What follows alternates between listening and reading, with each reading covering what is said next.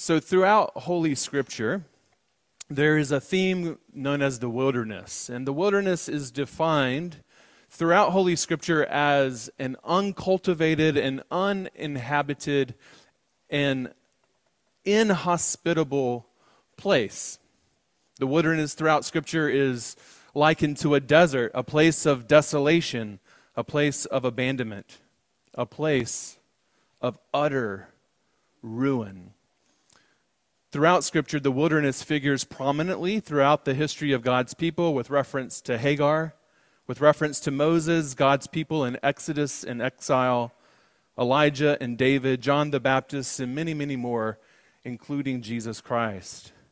And while primarily describing a geographical place where God's people wandered, were tested, were judged, and blessed, the wilderness is also used throughout Scripture metaphorically, allegorically, to describe spiritual wandering or spiritual testing and blessing. The wilderness is also a place of divine revelation, and not only where God reveals His name, I am, but also where God is actually named, as we discover in our Old Testament lessons this evening, Genesis 16 in particular. So the wilderness is a lot of things. The wilderness is also a place of refuge, believe it or not. It's the place where Elijah and David fled. It's where Jesus retreated for preparation, for solitude, and for prayer. It is a place from which blessing and literally salvation comes. It is a place where God leads His people through the pillar of cloud, the crossing of the Red Sea, where God's provision is undeniable in the form of manna, the place where dependence upon God is heightened and where God's people are called to trust, where God often displays His readiness to act on behalf of His people to bring restoration and give new life. In many ways, the wilderness is a place of new beginnings. Yet the elephant in the room here is that to encounter and experience God in these ways, it means that one has already entered into the wilderness, often through exodus and or exile. So today marks my second Sunday as your rector. We made it. And while I have a long way to go to get to know many of you, to remember your names and to listen to what God is up to in your life, I can honestly say that I have met many of you. I have been in many of your homes already, and I have spent some time sharing conversations with many of you after church, in coffee shops, and through texts. And what has become clear to me in just 17 days, and just these past few weeks, is that some of us actually feel like we're wandering in the wilderness of life. Life is messy for some of us, both in this room and outside this room this evening. Uncertainty prevails, and there is reason to question what God is actually up to in the story of our lives. And for those of us who are living our best life now, well, the wilderness may not be too far from you. So over the next few weeks, during this season of Lent, we're going to journey together as a church into where all the wild things are, as we walk with Hagar, as we walk with Moses and David and John the Baptist and Jesus Christ into the wilderness of their lives, both physically, spiritually. And my hope and my prayer has been, and my hope and my prayer will be for us this, that we discover the ways God reveals Himself to each one of these people, and that we too would experience anew the wonder and the work of God in the story of our lives. That we would take comfort in the God who hears, the God who sees us, the God who loves us and offers us hope, light, and life in the messiness of our lives and in our own wilderness wanderings. Lord, will you do this work in us? Will you bless the meditations of my heart and the words of my mouth? Amen. So in our Old Testament lessons this evening, we encounter the story of Hagar, a story that really does challenge and shapes faith. To be honest, the story of Hagar is a story that I find difficult to read, both with and without modern sensibilities. I mean, what if this were just played? Think about this. What if the story of Hagar that we read was a silent film on screen?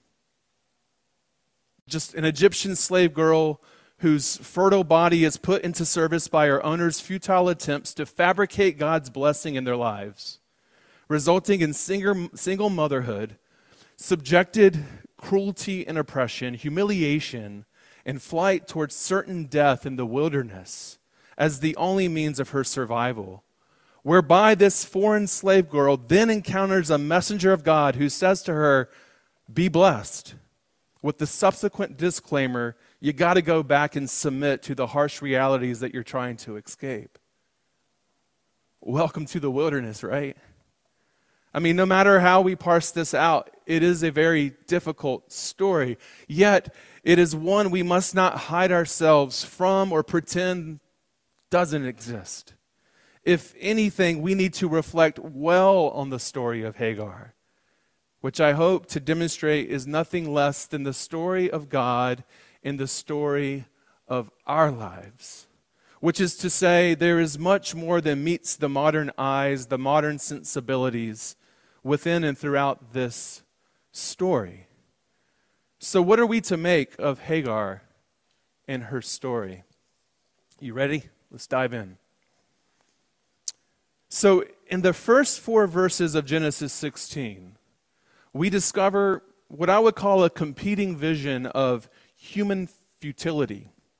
And it stands in opposition to that of God's, whereby God had already revealed to Abram that he would have a son of his own flesh and blood, and that through him his offspring would be as vast as the stars in the sky. We see this in Genesis 15, verses 4 through 5, the preceding chapter. In other words, the competing vision of human futility is Sarah and Abram's lack of faith in God.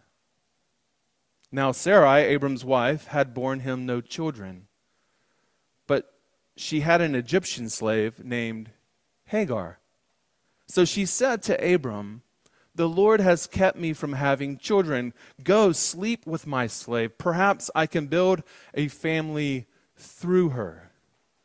Abram agreed to what Sarah said, and so after Abram had been living in Canaan 10 years, Sarai, his wife, took her Egyptian slave Hagar and gave her to her husband to be his wife. He slept with Hagar, and she conceived. In many ways, Sarai and Abram have what can only be characterized as tunnel vision. You know what I mean by that, right? Their vision is locked onto a particular thing or event.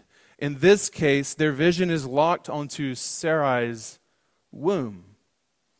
But this ought not surprise us. Throughout history, there have been many cultures where children were equated with blessing. The legitimacy of a marriage or the worth of a woman, both social and economic legitimacy, so to speak. Whereas barrenness throughout these cultures in the history of the world carried with it all sorts of stigma, social, religious, and communal exclusion, despair, personal, mental, emotional, physical, even marital and familial.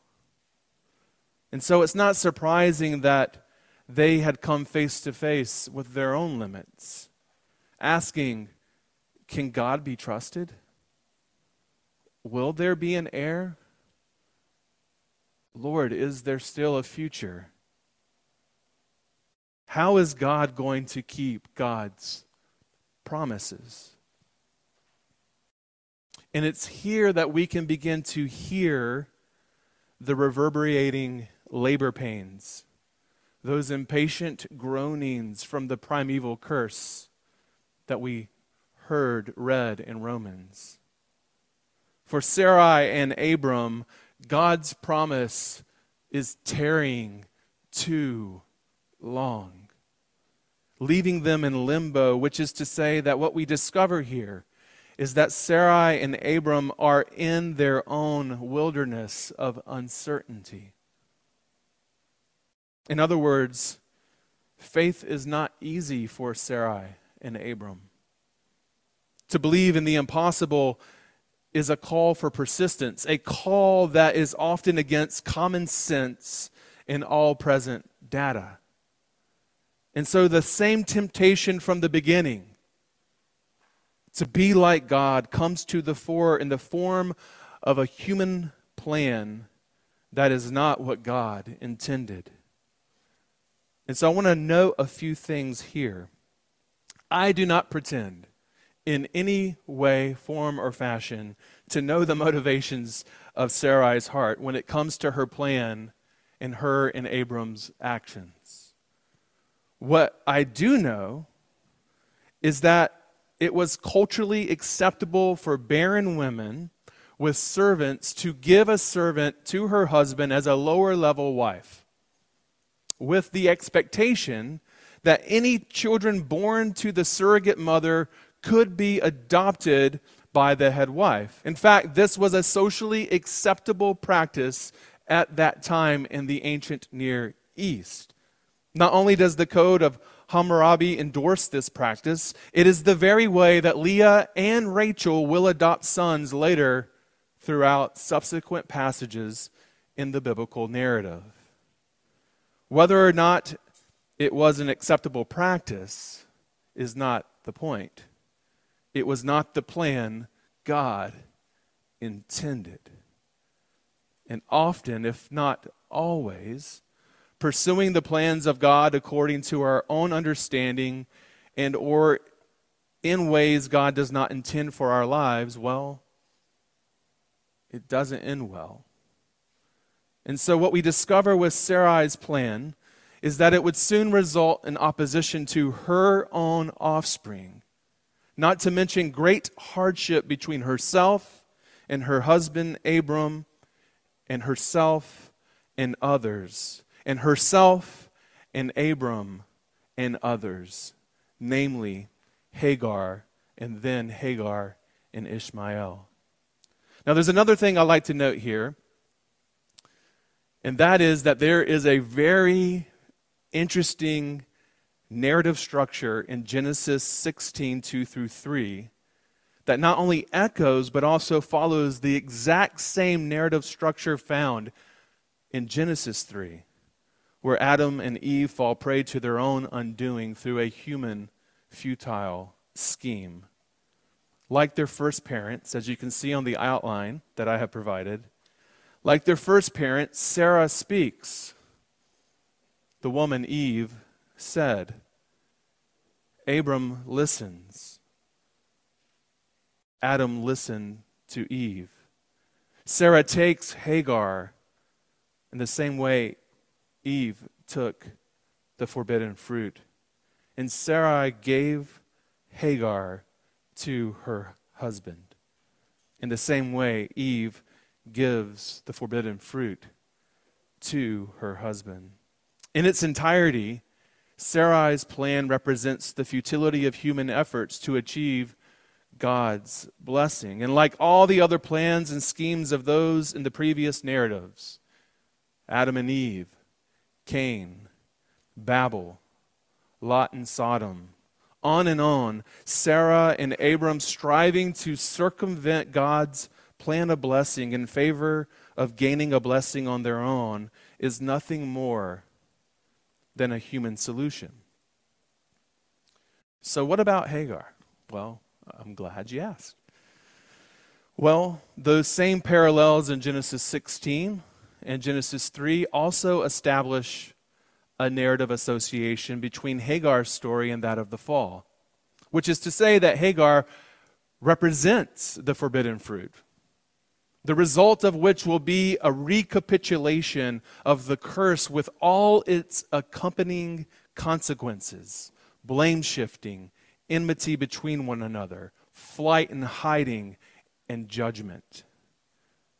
For the text says, when she knew she was pregnant, she began to despise her mistress, enmity. Sarah said to Abram, you are responsible for the wrong I am suffering, blame shifting. Now that she knows she is pregnant, she despises me, enmity. So may the Lord judge between you and me, judgment. Your slave is in your hands, Abram said. Do with her whatever you think best. Then Sarah mistreats Hagar, again, enmity. And so she fled from her, flight. There is a good bit of food for thought here, right? Now, before we move on, I think it's also vital to highlight one more narrative link related to Hagar and all that she represents prior to her flight into the wilderness. At the beginning of our passage, we learn a great deal about Hagar's identity. She was first and foremost an Egyptian. Her name was Hagar, which means forsaken or flight. She was a servant slave. She was an Egyptian servant slave. And she was Abram's Esau, Abram's wife, through conjugal relations. And other than the meaning of her name and how it is demonstrated in her way of life, forsaken and in flight, Hagar is an Egyptian. And what is striking to me about this, about her geographical location or her geographical origin, that is to say, is that in the preceding chapter, Genesis 15, verses 8 through 21, God's covenant with Abram entails the very geographical regions that will encompass the lands Abram's descendants will receive from the very hand of God, but not without struggle. Because if you continue to read the entire Pentateuch as it was intended to be read, right, Old Testament students in here? All 5 books were intended to be read as a whole. Then you will soon encounter Deuteronomy 7, particularly 7 verses 1 through 6, where God instructs his people not to take foreign wives from those lands that he will lead them into. So all this is to say, Hagar not only represents the forbidden fruit, but also the forbidden people of the land the people of God are instructed to drive out, defeat, and utterly destroy. Now, if you're wondering, why in the world would God instruct his people to destroy other people? Well, David Alinskas has offered to sit down with you and to give you all the answers to your questions. I'll buy you coffee for that. Now, the main reason I'm highlighting these aspects, these narrative associations, is to say that there certainly is more than meets the eyes when we consider the whole theological context at play within the canon as a whole. So let's continue. Through verses 4 through 6, Hagar becomes pregnant. Hagar looks down on Sarai. Sarai afflicts Hagar, and Hagar flees into the wilderness. And as a consequence of looking down upon her mistress, Hagar is forced into the wilderness by way of Sarai's mistreatment. And this is really interesting because the word for mistreatment that we find in our English translation in Hebrew is affliction. It's the exact same word that's used to describe the very affliction that the people of God will experience before they go through Exodus and exile in the same wilderness. And it is here we encounter a kind of subplot, a break within the broader Abrahamic story, where there is a major shift from the household of Abram to the wilderness, where we find Hagar homebound on her way back to Egypt. And the placeholder or the landmarker is the well of Shur. It's on the outskirts of the land of Egypt. The text reads, "The angel of the Lord found Hagar near a spring in the desert. It was the spring that is beside the road to Shur. And he said, 'Hagar, slave of Sarai, where have you come from, and where are you going?' 'I'm running away from my mistress, Sarai,' she answers. Then the angel of the Lord told her, 'Go back to your mistress and submit to her.' The angel added, 'I will increase your descendants so much that they will be too numerous to count.'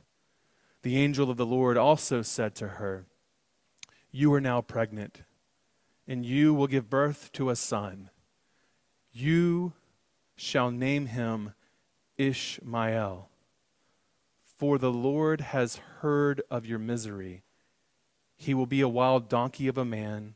His hand will be against everyone, and everyone's hand against him, and he will live in hostility toward all his brothers.'"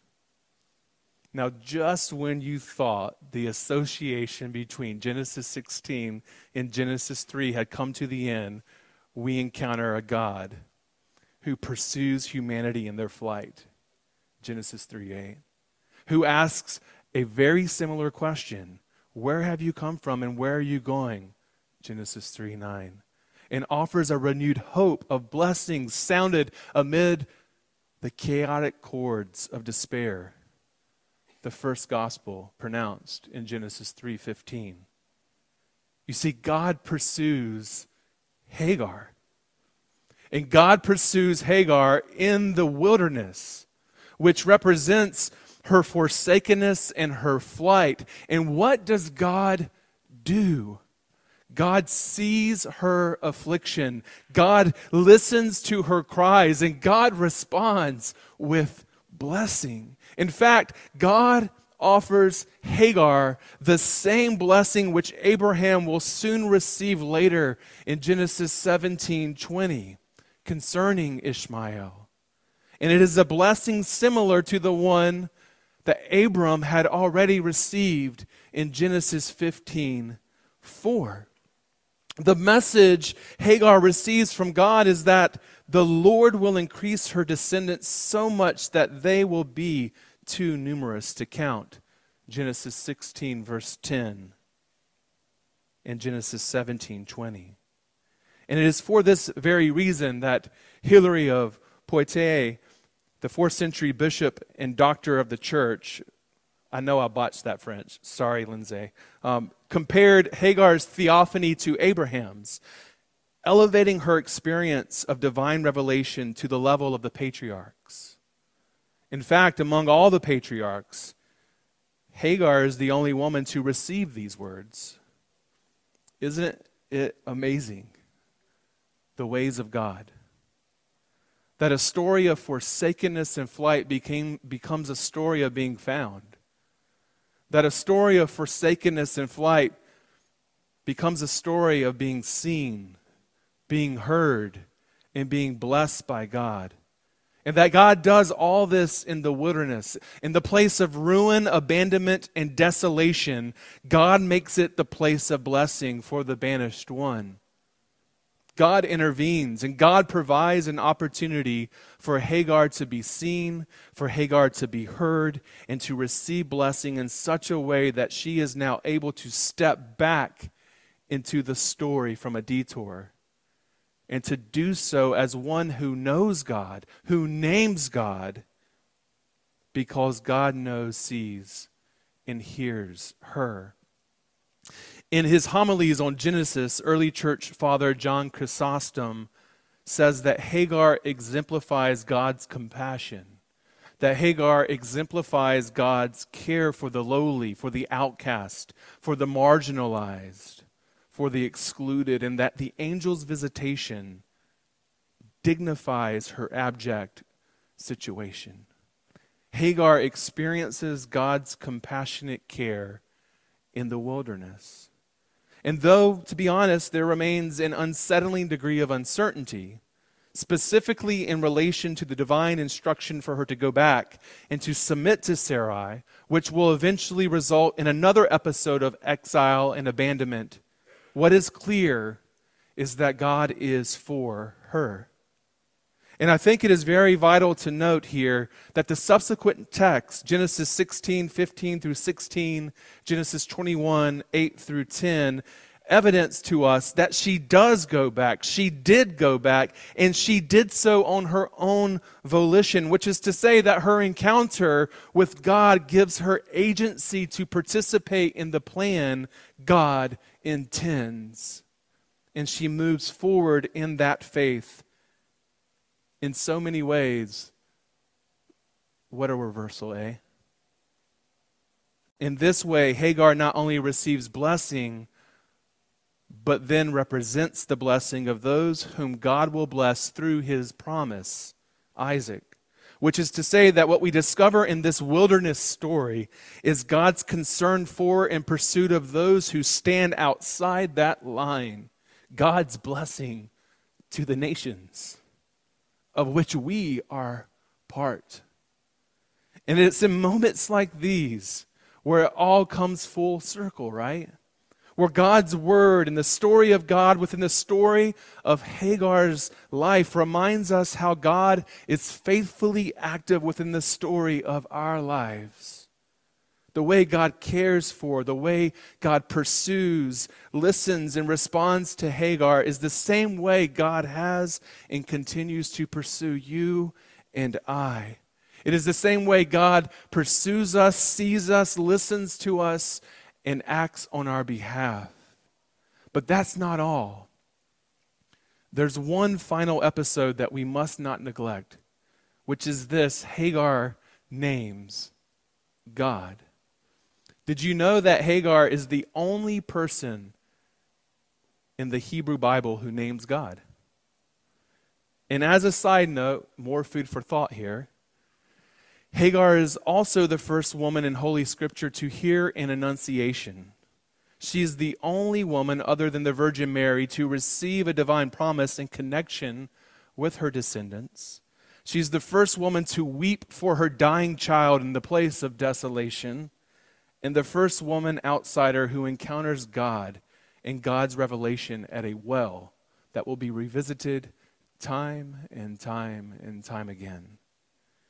I think it is for these reasons that some have actually said that Hagar foreshadows Israel's pilgrimage of faith through contrast, yet with many differences. She experiences and endures Exodus. She experiences and receives God's revelation. She wanders in exile. She receives promise and the unmerited favor from the God who sees, hears, and provides. Hagar is an extraordinary figure. Hagar names God El Roi, the God of seeing, or more precisely transliterated, the God who sees me, and the God who is seen. And though not explicit in the text, what is implicitly assumed in the narrative as a canonical whole is restoration. Might I suggest redemption of her afflicted body in her history, the wonderful work of God amid Hagar's wilderness wanderings.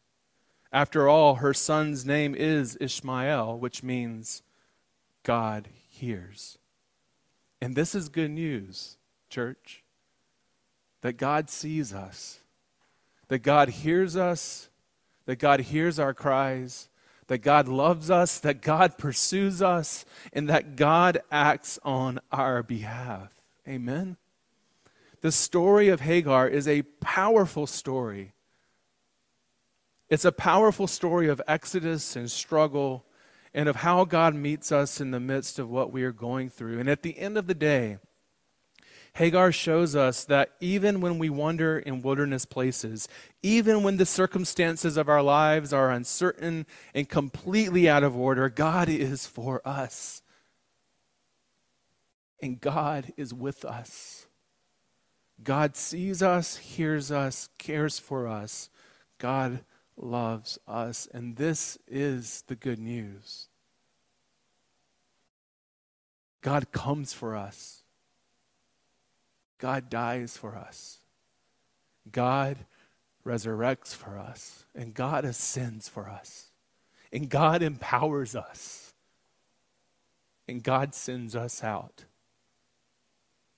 to feast on the bread of life so that we can participate in that life for the life of this world that is wandering in wilderness. This is good news. May we trust in his promises. In the name of the Father, Son, and Holy Spirit.